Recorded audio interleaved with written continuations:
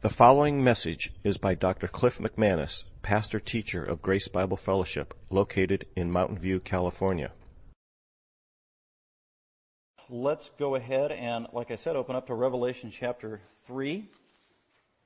We have undertaken the almost impossible task, some would say, to embark on the book of Revelation and study it in an expository manner, paragraph by paragraph, but we've chosen to do that, to see how God might bless us, and He has. We've been in the book of Revelation for a little over a month, and we are now looking at the 7 churches of Asia Minor that John the Apostle, who wrote this book of Revelation in about 95 A.D., he lived in that area, served as a pastor and elder in that area in Asia Minor, which is modern-day Turkey. Probably was the pastor at one of those churches, quite possibly the church at Ephesus, which we already looked at. And then John addresses 7 churches in that area, one by one. And actually, it's Jesus Christ Himself addressing these 7 churches of Asia Minor through an angel, through John the Apostle, giving them words that Jesus wants them to hear, to be encouraged, to be rebuked, and also to be an example to other local churches in John's day and even throughout the history of the church. So we are now on our 5th church. We looked at Ephesus, Smyrna, Pergamum, Thyatira, and now Sardis. And then we're going to look at 2 more after that coming up in a couple of weeks. And just so you know, these churches historically were located in Asia Minor, and the way that Jesus lists them and the way that John writes to them, there's a logical manner in which he does it. He starts with Ephesus, which was right on the coast where ships came in frequently. And then if you went from Ephesus north about 40 miles, you would run into the city of Smyrna. And if you kept going north, then you'd run into the city of Pergamum. And then you go down south, and then you run into Thyatira going south and to the east. And then you keep going a little south and a little east. You run into the next city, which is Sardis. And then you keep going down south. You run into Philadelphia, and keep going south. You run into Philadelphia. And so historically, actually, that route that they take from Ephesus to Laodicea was actually a well-run, well-used postal route. So that's kind of the logical layout of why the order is that is given from Ephesus to Laodicea. Now we are on church number 5, and let's go ahead and look at it. And this is the church of Sardis, it was called. Historical city, actually in a region called Lydia. An important city there. Just by way of reminder again, in addition, as we look at these churches that existed 2,000 years ago, there might be a tendency to think, oh, they're archaic, they're ancient, they don't have any relative meaning to us, and actually they do. So we can't look at these ancient churches 2,000 years ago with all their personality and problems and thinking it is not pertinent to us. It is. So we can't look at them as ancient, dusty relics. Actually, we should look at these as bright, reflective mirrors, and as we look at them, we see ourselves, because people don't change. Sinners don't change, people don't change, and therefore, for the most part, churches don't change in terms of their dynamics, how they operate, and what God has to say to them. So the very direct words that Jesus says to Sardis needs to be said to us, GBF, and every church around the world, and also to us as individual Christians. So these messages are very practical to the Christian life, individually and also corporately. So keep that in mind as we go through it. As we look at the church at Sardis, there are 4 points I want to make today that we can come away with and apply to our own lives. But before I get to those 4 points, follow along with me as I read Jesus' words to the church at Sardis, verses 1 through 6. And Jesus said, "And to the messenger of the church in Sardis write, He who has the 7 spirits of God and the 7 stars says this, I know your deeds, that you have a name, that you are alive, but you are dead. Wake up and strengthen the things that remain, which were about to die. For I have not found your deeds completed in the sight of my God. Remember, therefore, what you have received and heard, and keep it and repent. If, therefore, you will not wake up, I will come like a thief, and you will not know at what hour I will come upon you. But you have a few people in Sardis who have not soiled their garments, and they will walk with me in white, for they are worthy.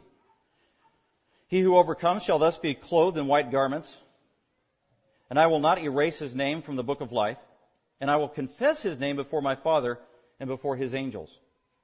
He who has an ear, let him hear what the Spirit says to the churches. So let's go ahead and look at the church at Sardis.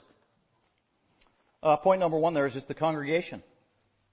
This church, its city, its surroundings, and the church historically. The congregation is the church in Sardis.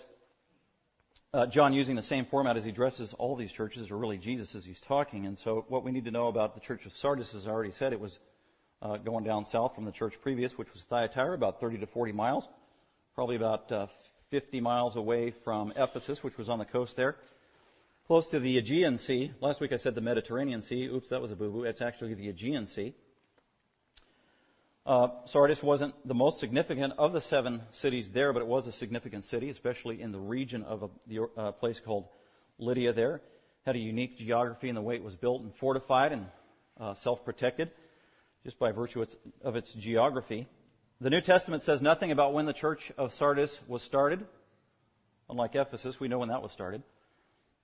More than likely, Acts 19:10 says that when the Apostle Paul was in Ephesus for 2 solid years, he preached so faithfully and so deliberately that everywhere in Asia they heard the word of the Lord, Acts 19:10 said. So Paul just went on this preaching tour throughout that entire region, and no doubt, as a result of his preaching, some were converted and they ended up planting churches in these various cities that we really don't know anything about until we get to Revelation, Sardis being one of those. So it is very likely that Sardis began as a church during the ministry of the Apostle Paul, somewhere in the 50s or 60s, which would mean that at this point when John is writing in 95 AD, that the church at Sardis is about 40 years old. It's got a lot of years under its belt. It's got some maturity. It's been around, and that's going to be significant. The fact that it has been around, it is established, it's got a history, in light of what Jesus has to say to this church. So that is Sardis. Sardis is unique in that, along with Laodicea, it's probably in the worst condition spiritually of all the 7 churches. I'd say Sardis and Laodicea. So Jesus has some strong words for this church, but be reminded it is a church. It is a real church, and there are believers in this church. So it's not totally apostate, not yet. So that's the church in Sardis. Regarding the church in Sardis, Jesus always addresses himself in his attributes as he addresses each church, describing himself as the Lord using unique figures of speech to emphasize his point of what he wants to tell that individual church, which is a reminder that Jesus addresses every church specifically and individually as a unique entity. There are no 2 churches on earth that are like it. They're not. That's why you can't replicate what some other ministry is doing if God is blessing it. Oh, let's can what they're doing and we'll do it here. We'll just buy the book, buy the program, whatever. You can't do that. Because a church is a living entity, the body of Christ, that only the Spirit of God can determine how it's going to grow and thrive. It can't be replicated. Every church, every Christian is unique, and as a result, Jesus is going to address every church uniquely by his features. And the features, he wants them to keep foremost in their minds as he talks to them. He says, the middle of verse 1, okay, church of Sardis, I am the one that's talking. Who is that? It is the Lord Jesus Christ, and he describes himself saying, the one who has the 7 spirits of God, the one who owns and possesses the 7 spirits of God, literally, the one who holds the 7 spirits of God in his hand. And this is talking about Jesus. Jesus owns and holds the 7 spirits of God in his hand. What are the 7 spirits of God? We already saw this, Revelation chapter 1, verse 4. As John introduces his book, he says, John to the 7 churches that are in Asia, grace to you and peace, from the Trinity. And he describes the Trinity as follows. From him who is and who was and who is to come. That's the eternal one. That is the Father. And also from the 7 spirits who are before his throne. That is the Holy Spirit. And it's a unique description of the Holy Spirit used nowhere else in Scripture like this, save in the book of Revelation. And then verse 5, and from Jesus Christ. So that's the Trinity. The eternal Father, the Holy Spirit who's described as the 7 spirits of God. 7 being the number of completion and fullness, and that's how he's describing the Spirit of God here. There's another reference in Revelation chapter 5, that describes the 7 spirits of God, which is the Holy Spirit. Revelation 5:6 says this, as John had a heavenly vision and he was allowed to see up in heaven, what it looked like, and he saw between the throne of God in heaven with the four living creatures who were angels and the elders who were also angelic beings. He saw a lamb standing as if slain, that is the Lord Jesus Christ, risen from the dead, still with the marks of where he was crucified. And that's what John sees as he's looking into heaven before the throne of God Almighty. He sees the Lamb of God who is Jesus. And Jesus is described as the one having 7 horns, which means he is all-powerful. And Jesus is also described as having 7 eyes, which means he is omniscient. He knows everything. He sees everything. That's what that means. But here's a unique addition at the end of verse 6. Jesus has 7 horns and 7 eyes, and the eyes are the 7 spirits of God. Wow. Revelation 1:4 said that the 7 spirits of God are the Holy Spirit. Well, they are. And here it says Jesus has 7 eyes, which are the 7 spirits of God. In other words, the Holy Spirit is the eyes of the Lord Jesus Christ. In other words, the Holy Spirit, Jesus, and God the Father are absolutely inseparable in terms of their being. That is the Trinity.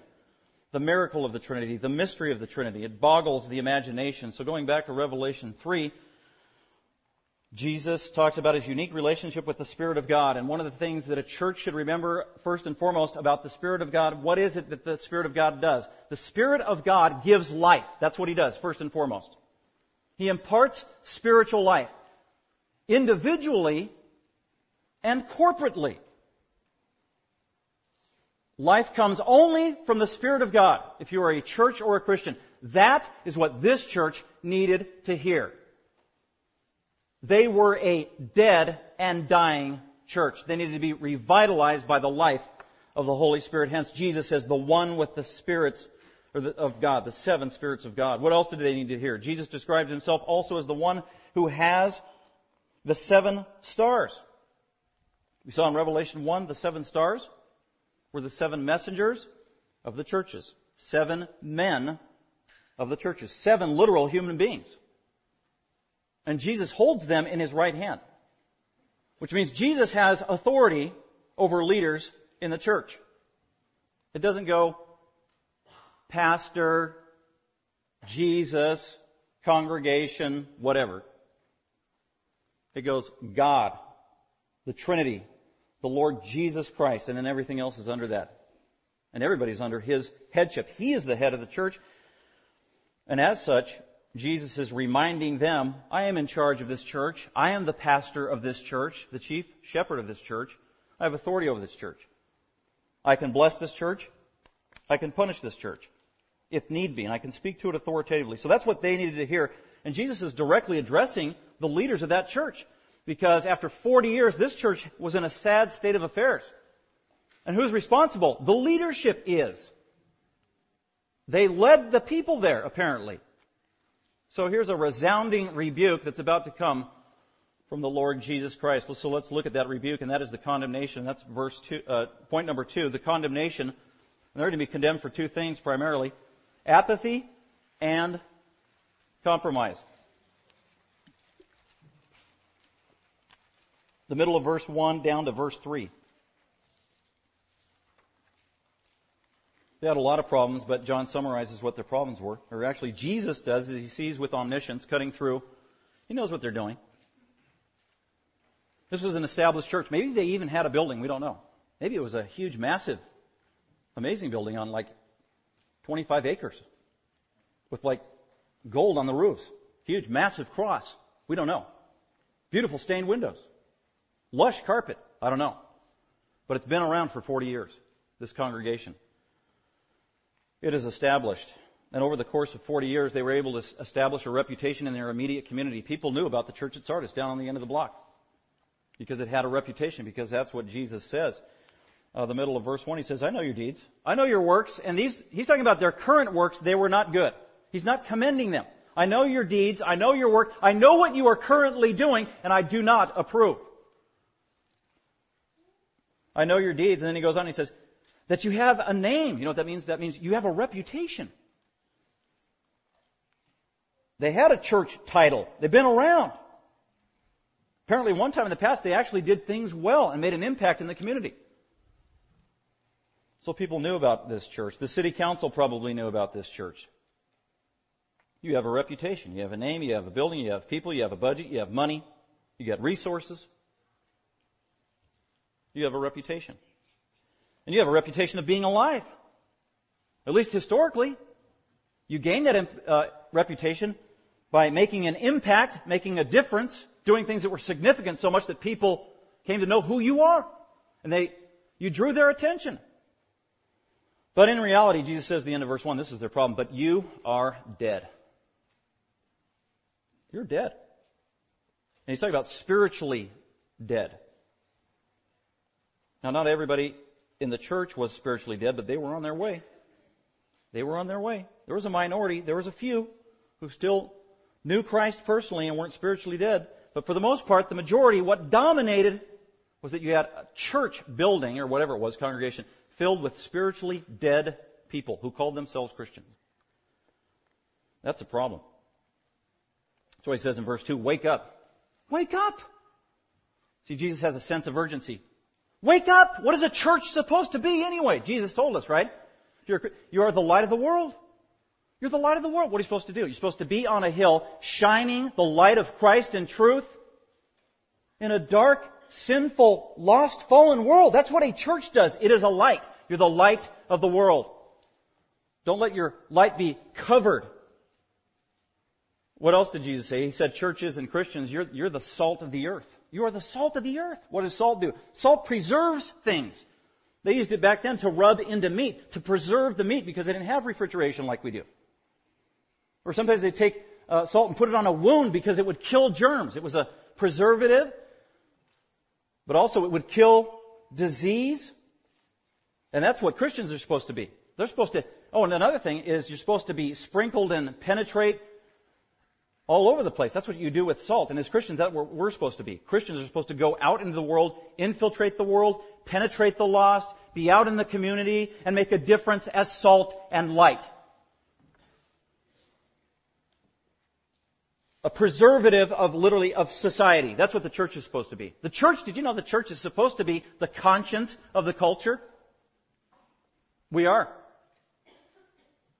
If the culture in society, in your local community, did not have Christians influencing it, the entire society would hit rock bottom at an unprecedented pace in terms of its immorality and corruptness. And so Christians are supposed to infiltrate society and the community with the conscience and the truth of God Himself. Who else is going to speak up and tell the culture what marriage truly is? One man, one woman, before God, for life. Right? That unborn children are living beings made in the image of God, sacred to Him. That's what the church is supposed to do. To be a conscience for truth, to expose what is wrong, and to say and define what is right. Well, apparently, we're going to see Sardis, that one time was that. They were the conscience of society, and apparently they weren't anymore. 40 years later, when Jesus addresses them. In light of that, here are the three main things that were wrong with the church at Sardis. Huge implications, because they're so practical.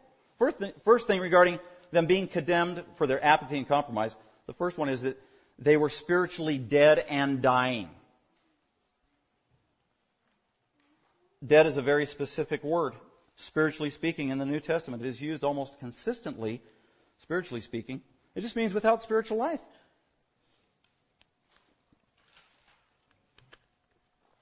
Without spiritual life. And consistently in the New Testament, you can see this in the Gospels, the Apostle Paul. How do you know if something is alive? Well, spiritually speaking, it's the same way if you have a plant in the yard that you planted or a plant in your house. How do you know if that plant is alive? You look for fruit, whether it's leaves that are growing, still green, or literally fruit growing on the plant. If you're missing fruit and you're missing leaves, you probably have a dead plant on your hands. And it's the same thing, spiritually speaking. We don't know the hearts of people, but Jesus said, people are going to produce fruits, either bad fruits because they're not saved and regenerate, or they're going to produce the fruit of God through the Holy Spirit if they are regenerate. Every Christian will produce fruit, guaranteed from God. Ephesians 2:10. Galatians chapter 5. And so the church at Sardis, even though it was this massive shell of a church that has existed for 4 decades, had a name, a reputation, on the outside, but on the inside it was spiritually dead. It was no longer producing spiritual fruit. It was lifeless. Well, what do you mean by fruit specifically? Well, New Testament teaches two kinds of fruit, attitude fruit and action fruit, right? Galatians 5 talks about those attitude fruits. And the fruit, or the byproduct of the Holy Spirit living in you is love, joy, peace, patience, goodness, kindness, gentleness, faithfulness, self-control. Those are attitudes, but they're fruits that flow from the Holy Spirit of God. Sardis was missing these for the most part. They were not a church characterized by the fruits of the Holy Spirit. It was a dead church, attitudinally, spiritually speaking. I've been in churches like that. Probably most of you have as well. I think about when I was in seminary, this is about 20 years ago. We lived in Southern California, and we went to Grace Community Church in the morning, but on one Sunday evening, we decided we're going to go visit this little church that's just a block away on the end of our street, literally. Less than a block away. And it was something Christian church. And we've been driving by it for like a year and a half. So on a Sunday evening, we were late to go to Grace Community, so hey, let's go here. And we went and checked it out because I was always very interested. What is this church all about? And so literally my wife and I, we went in there, and the building was about this size, maybe a little smaller. We came in, tried to find a bulletin, saw living, walking beings. They apparently were living because they were walking around and talking. Came by, nobody came over here. Okay, eye contact, no, nobody came over here. So we just decided to walk in. Nobody greeted us, in other words. Then we went kind of to the back of the church and sat on the back pew, waiting for church to start at 6 p.m. And then eventually it did start. And then somebody got up and said something, and the building was half filled, and it could probably only accommodate 100 people anyway. And then they did some things, and it was an older generation, and for the next 40 minutes, all they did was they did a slideshow for 40 minutes. And all the pictures were of them from 20 and 30 years ago. And they're going on and on. Oh, remember this, Phyllis? Oh, and that potluck 40 years? Oh, yeah, when the kids were going, I am not kidding. And we're sitting here watching this slideshow for about 40 minutes, and then the slideshow was over, and that was it, and they dismissed everybody, and not one person came up and greeted us and said hi. That is a dead church. Sardis was on the brink. There are dead churches riddled all over the United States, all over the world, unfortunately, without fruit. So there's attitude fruit, produced by the Holy, but there's also action fruit. And one of the dominant terms used, or one of the main ways that fruit is used spiritually speaking, in terms of actions produced by Christians and the church in the New Testament, refers to lost people being saved. That's one of the dominant themes. That's how Jesus referred to in John 4, lost souls. There's the harvest. There they are. So what is fruit? Fruit is producing converts. Having a fresh, ongoing stream of people who don't know God, coming, hearing the gospel, being saved, being converted, joining the church. New, fresh blood, vibrancy in the church. So often comes from new believers, doesn't it? So fruit probably dominantly referred to the fact that these people were not evangelizing, they weren't sharing the gospel. Frankly, they probably didn't care about the community and the world and lost people anymore. What they did, over time, they became inward focused. Not about them, it is about us. They were ingrown. And they lost a heart for the lost and weren't sharing the gospel anymore. That is sad. Because that's the main thing that Jesus wants to do through Christians in this life, is to use us as a channel of truth to the lost world. A channel. Sardis was no longer a channel or a cul-de-sac of truth to the lost world. They weren't a channel. They had become a stagnant, muddy pond. It's all about us. So they were spiritually dead. Another thing that was wrong with them, verse 2, he said, wake up! Wake up! It's a command. Sense of urgency, like I said. So the second thing is they were asleep. Dead spiritually. Spiritually also asleep. They need to be woken out of their sleep. They were stagnant, apathetic, listless. They were in a fog and malaise, spiritually speaking. Lethargic with respect to spiritual things and spiritual priorities. Asleep at the wheel, if you will. What does it mean to be spiritually asleep? When Jesus has to rebuke you and say, wake up. Well, they lost their zeal. That's Romans 12, where Paul gives all these commands, like 15 of them in a row. One of them is, be zealous. Have zeal. You know what that Greek word means? Have fire for God. Fire in your bosom. Zeal, fire for God. I'm fired up. I'm fired up for Christ. Zeal, passion, desire, insatiable for truth, the Word of God, Christ, the gospel, evangelism, seeing souls be saved. They lost it. They were asleep. They lost their passion for the spiritual priorities. For them, Christianity had become, for the most part, one big yawn. Ho-hum. We don't know, but it could be because they've been around for 4 decades. Maybe a lot of these people responsible for the spiritual compromise of lethargy and being spiritually asleep is because they were second-generation Christians, maybe. They didn't have the fire and zeal of their parents in the first generation that got saved out of a pagan lifestyle. They got saved in the midst of a persecuting society with their lives on the line. That's possible. It happens. It happens today. They were asleep. Also being a part of asleep was a spiritual malaise, but in addition to that, they had become comfortable and complacent. That happens, doesn't it? Comfortable and complacent. That can happen so easy as a church. You get to know everybody, you start to fit in, you're comfortable with who your friends are, you're comfortable with the routine, you're comfortable with everything about it, and you just get comfortable and cozy. And as humans, by nature, we resist change. We resist challenge. We want it comfortable. We want the path of least resistance is what we want. So they were comfortable and cozy. So much so that their church, which God intended to be a lighthouse, it had become a club, private club, members only. Pretty sad. Happens to churches all the time.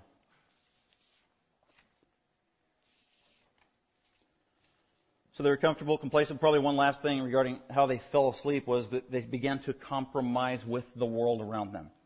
When they started as a new church, they were probably totally distinct. It was like black and white, day and night, light and darkness, a clear distinction as a new church. And then over time, the longer they were into society, the more they accommodated the ways of society and the sinful world around them, so that they weren't transforming the community was transforming that church. And that's what happened. So apparently they were almost unrecognizable from the world. Oh, I've known you for 2 years. Really? You're a Christian? I never knew that. You hide it so well. Apparently that's what was going on at Sardis, because we know they were compromising with specific kinds of sin, because he refers to it a little later when he talks about those who were faithful, unlike the rest of them, who did not soil their garments. Soiled garments refers to sinful behavior. We don't know what the sin was, but they were involved in it. They were just dabbling in the things of the world as they got comfortable, and accommodating the world, and appeasing the world. Okay, we'll tone it down at church among the saints with our worship so you'll feel comfortable and you won't be offended by the cross of Jesus Christ when you come to church. I won't preach from the Bible because it says harsh things and offensive things that unbelievers don't understand and they can't handle and they're offended by. I'll tone it down. As a matter of fact, I'll just close it. Very possible. We see it happen all the time around us. We've seen it happen all throughout history. So they were compromising with the world. And then finally, regarding their condemnation, they became institutionalized. What is that? Well, I'm not going to define it as much as just give you examples of what happens when something becomes institutionalized. Here's a quote from somebody that's very helpful about organizations. Wherever you have people, they become institutionalized. And here's the process chronologically and historically of how it happens, of how a church specifically becomes institutionalized, or a ministry. The message to Sardis is a warning to all great churches. Boy, and there have been some great churches throughout history. There are some great churches today. But this letter is a warning to these great churches that are living on past glory, living on their laurels. Spiritual ministries and churches, seminaries, Christian colleges, often go through 4 stages. Somebody observed, and this is, for the most part, true. You can see it. Starts with a man, which becomes a movement, and then it becomes a machine, and then it ends up as a monument. Many times, significant ministries start around the personality of one human being. You know what? That is dangerous. Because no human being that is sinful and walks with feet of clay is the head of the church. Only the Lord Jesus Christ is. He is the head of the church. I've said it many times. GBF is not Cliff's church. But when I hear that, I have an aversion to that. I know what they mean. I understand the vernacular. And if I don't know the person, I won't say anything. I understand what they mean. But if it's a member of GBF, I will remind them, I ain't my church. This is Jesus' church. So you have a man, and you can just see this even in the last 50 years in Christianity, right? And some of these are really good men who love God. They didn't intend them as a man of God to become a monument for Christianity. What's a monument? It's a memory is what it is. And literally, it's a gravestone. It is a tombstone. Representing there's no life going on anymore. It's just a distant memory. It's a shadow of what it was. But whether it's Promise Keepers, starting with Bill McCartney, that God used in an amazing way, sharing the gospel, praying with men, people coming to know Christ, that was exciting in the early days. So it went from man and then it became a movement, didn't it? All over the world, Promise Keepers, the movement. And then when they did that for a few years, it actually became an institutionalized machine. All their employees and their books and their curriculum and everything else. And then, you know what? It died. It didn't even take two decades to die. And for the most part, all we have today with respect to Promise Keepers is a monument. And Promise Keepers isn't the only one susceptible to that. Any Christian, any church is. So it's a good reminder. But I do want to read this quote regarding becoming institutionalized because this is so common among churches. And these are just kind of earmarks of what it means that your church is, warning signs that your church is becoming institutionalized over time, or it's about to. This is from Gene Getz, pastor, great book he wrote in the 70s called Sharpening the Focus of the Church. And he says, like people and plants, organizations have a life cycle. Organizations, and the church is an organism, so it is like a plant. It's alive. It's a living entity. So, like people and plants, organizations and churches have a life cycle. They have a green and supple youth. They have a time of flourishing strength, and then they have a gnarled old age. Pretty graphic description. And here are some earmarks to be aware of, red flags, yellow flags, that you or your organization or your church is becoming institutionalized in a bad way. The organization or the form of the structure becomes more important than the people that make up the organization. Another one, individuals begin to function in the organization more like cogs in a machine rather than being led by the Spirit of God spontaneously through prayer. Number 3, individuality and creativity are lost in the structural mass that's been created. Number 4, the atmosphere in the organization becomes threatening rather than open and free, stifling. People are often afraid to ask uncomfortable questions. Number 5, the structural arrangements in the organization have become rigid and inflexible. What is the second rule of church planting? Flexibility. Thank you. Boy, I hope we don't forget that. Number 6, people are serving the organization more than the objectives for which the organization was brought into existence. Man, I've seen this in ministry. I've led programs like this. Here, we got to do this program. How come? Because I was paid to do it. Well, why do we have it? I don't know, but I'm paid to do it. What's the spiritual significance? I don't know, but it's fun. Seriously. That's a true life testimony. I'm guilty. In other words, means become ends. Number 7, communication often breaks down, particularly because of a regressive atmosphere and lots of red tape and bureaucracy. Number 8, people become prisoners of their procedures. The, quote, policy manual becomes all authoritative, and the rule book to get bigger and fresh ideas are fewer and farther between. Number 9, in order to survive in a cold structure, people develop their own special interests within the organization, creating competitive departments and divisions. That's not my area of ministry. I'm not going to talk to that pastor even though I'm a pastor on the same staff. That's your area. That's your responsibility. That's what it's talking about. I've seen that happen too. The corporate objective gives way to a multitude of unrelated objectives, which inevitably results in a lack of unity in the organization as a whole. The body is no longer unified. The thumb doesn't know what the head is doing. Number 10, morale degenerates. People lose their initiative. They become discouraged and often critical of the organization and of others in the organization, particularly of its leaders. Maybe some of you have been at this kind of a church in the past. And then finally, number 11, as the organization gets bigger and as time passes, the process of institutionalization often speeds up and progresses. A hierarchy of leadership develops, increasing the problems of communication from the top to the bottom and the bottom to the top. People toward the bottom or even in the middle of the organization structure feel more and more as if they really don't count. Their voice doesn't matter. The leadership doesn't care about their opinion. Boy, we see that in churches all the time. That is institutionalization. Pretty poignant and relative, isn't it? Very practical. That's the church of Sardis. Let's not be like the church of Sardis. Well, so much for the bad news regarding Sardis. There was a glimmer of hope that Jesus gave this church, this true church, and that's point number 3, and that's the commendation that they received. The commendation. Jesus blesses. There weren't a whole lot of people to bless in this church, but there were some faithful few. So the commendation is for the faithful few, and that's verse 4. Jesus says, in spite of these problems that are horrific and bringing you to the brink of spiritual death, literally. And there's great urgency, by the way, at the end of verse 3, Jesus reminding them, if therefore you will not wake up, I will come to you like a thief. I'm going to come unexpectedly as a judge, and you will not know at what hour I will come upon you and judge you if you do not repent. And they didn't repent. He called them to repentance in the middle of verse 3. And we know historically they didn't repent because this church doesn't exist anymore in history. There is no church. There is a church existent in some of these cities still, but not here. And then he brings us up to verse 4, and that's the next point, number 3, the commendation. So after this strong rebuke, he does commend somebody, and he says, but you have a few people in Sardis who have not soiled their garments. You have some who haven't compromised. You have some who haven't accommodated the world. They've been faithful. They've remained true.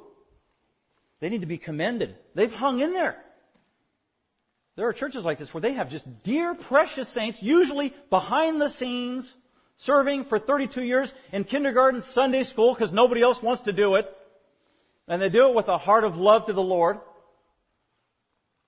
And they're not troublemakers, and they're not vocal, and they're not pushy, they don't take initiative, and they're not bureaucratic. They just want to serve God in the church. And sometimes they see the leadership change like a revolving door with all their problems up top. And then these faithful few in the trenches, serving Christ, undistracted, eye on the cross.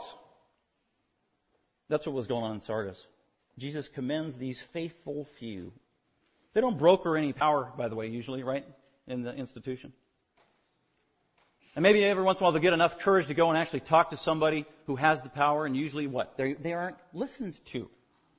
Their opinion doesn't matter. Just go back to your kindergarten class you've been for 32 years and be quiet. But they're faithful.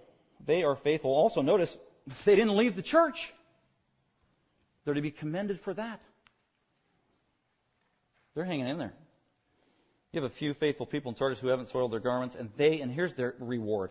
They're not going to be rewarded in this life, in that compromised culture of a church, but they will be rewarded gloriously and in the future. And Jesus says this, these faithful saints, they are so dear. They will walk with me in white, for they are worthy. Can you imagine Jesus Christ, the Lord of the universe, who created everything out of nothing, raised himself from the dead, reigns on high over the entire universe, says he's going to allow his faithful saints through the ages to walk with him intimately in white. To walk with somebody means to walk side by side, to be their friend. That's who you hang out with, who you commiserate with, who you're intimate with, who you're like-minded with, who you share the deep things of life with. This is amazing, blessed intimacy that Jesus promises faithful believers. You will walk with me. You will go with me. The Lord Jesus Christ. Don't walk with the crowd. Don't walk and don't go with the flow. Resist the tide. Go against the flow. Go against the grain, because you have Jesus Christ walking with you, which is more powerful than anything and anybody. Not only that, they're going to walk with the Lord Jesus Christ, which speaks of personal intimacy with Jesus himself risen from the dead, but they're going to do it in white. White all throughout Revelation refers to cleanness, purity, sinlessness. You've been forgiven. You're no longer sinful inherently in and of yourself. Totally clean. Perfect resurrection glory is what it's talking about. So that's the commendation for the faithful few. Which brings us to the last point, and that's the invitation which he gives in every one of these letters. Always Jesus, remember? Ending with hope. Ending with good news. Ending with an invitation. Ending reminding us that Jesus came into this world to seek those who are lost, right? He's a Savior. That's his heart. Hence the invitation. I'm not going to end on the bad news, condemnation, and judgment.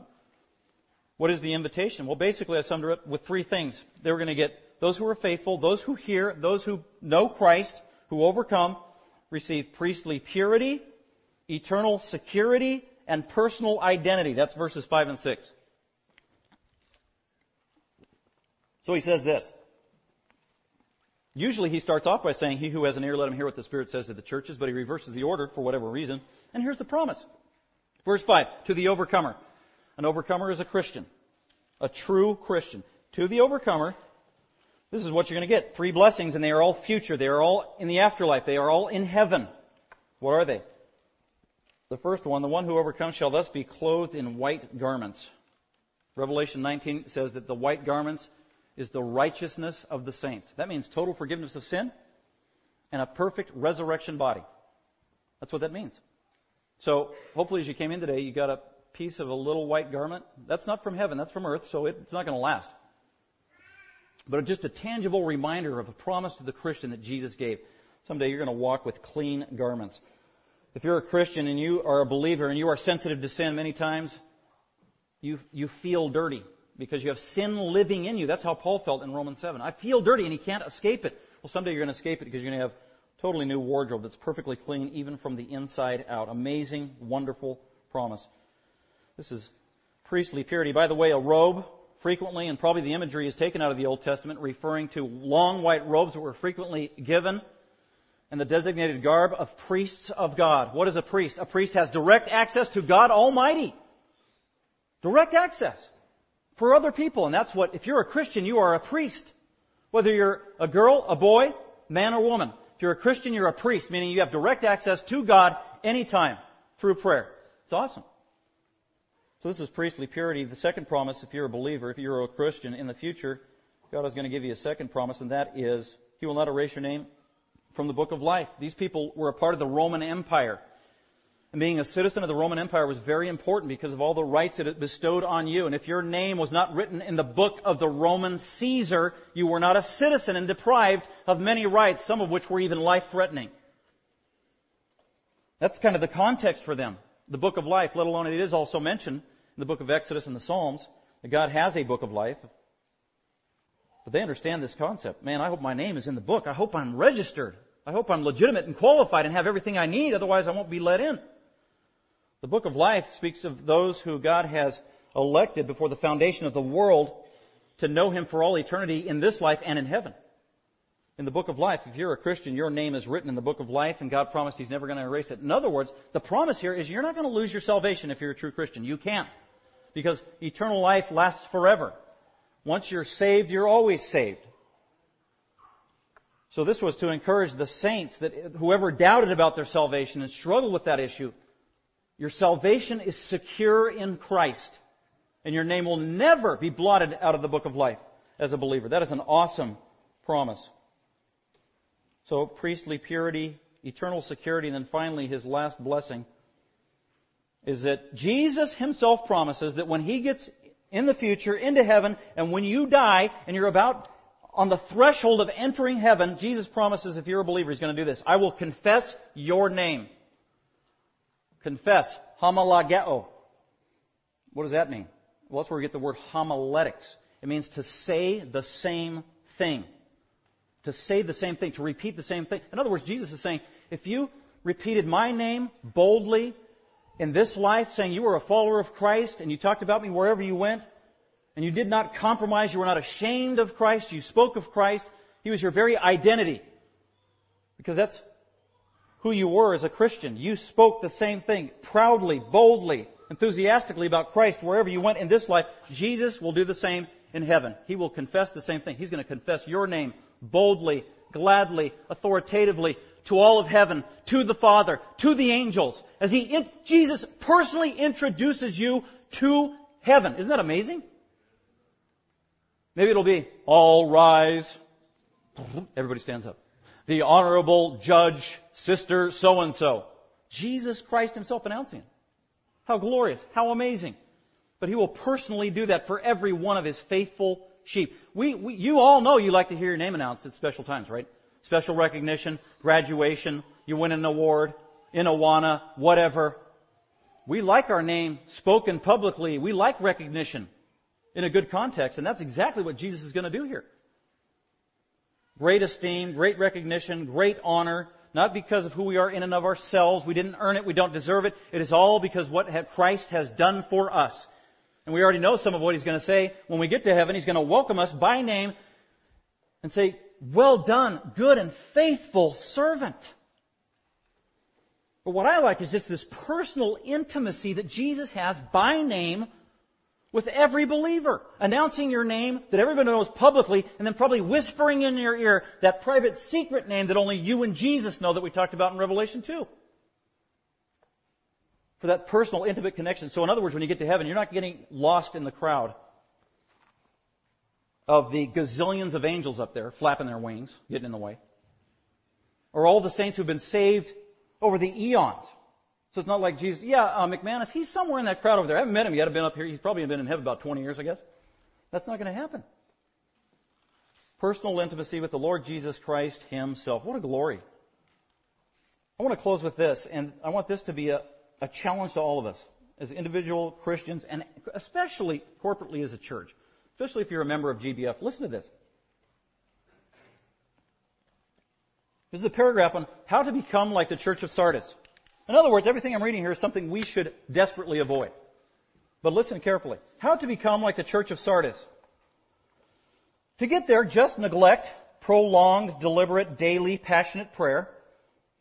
Stop reading the Bible on a daily basis. Stop intensive study of Scripture. Start missing church and other fellowship gatherings here and there. When you come to church, focus on what church will do for you, what you'll get out of it, instead of focusing on worshiping God, confessing your sins, and encouraging others.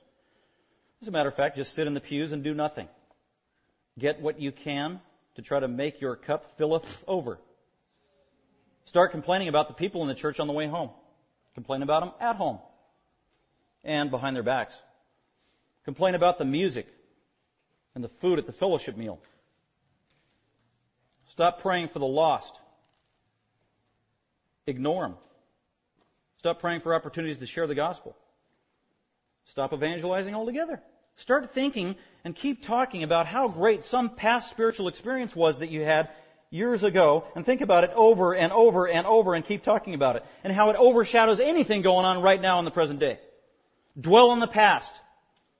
Do not think about how you will honor God today. Stop thinking about the imminence of Christ's coming. Stop living in the light of His return. Surround yourself more and more with unbelievers as friends and associates and partners. Think of how you can pacify, please, and accommodate them. Little by little, adopt their lifestyles, their preferences, their entertainment, their movies, their books, their literature, their music, their methods, their terminology, their conversation, their worldview, their goals, their aspirations. Stop focusing on people in ministry, but focus on programs. Focus on other externals like the lighting, the carpet, the building, what other people are wearing at church, what other people look like, what skin color they have. Furthermore, do what's easy. Avoid hardship. Avoid sacrifice. Think about what needs to be done just to get by today. Take the path of least resistance. And when you do, you will land in a place called Sardis. God forbid that we would ever end there as a church at GBF. Let's go ahead and pray.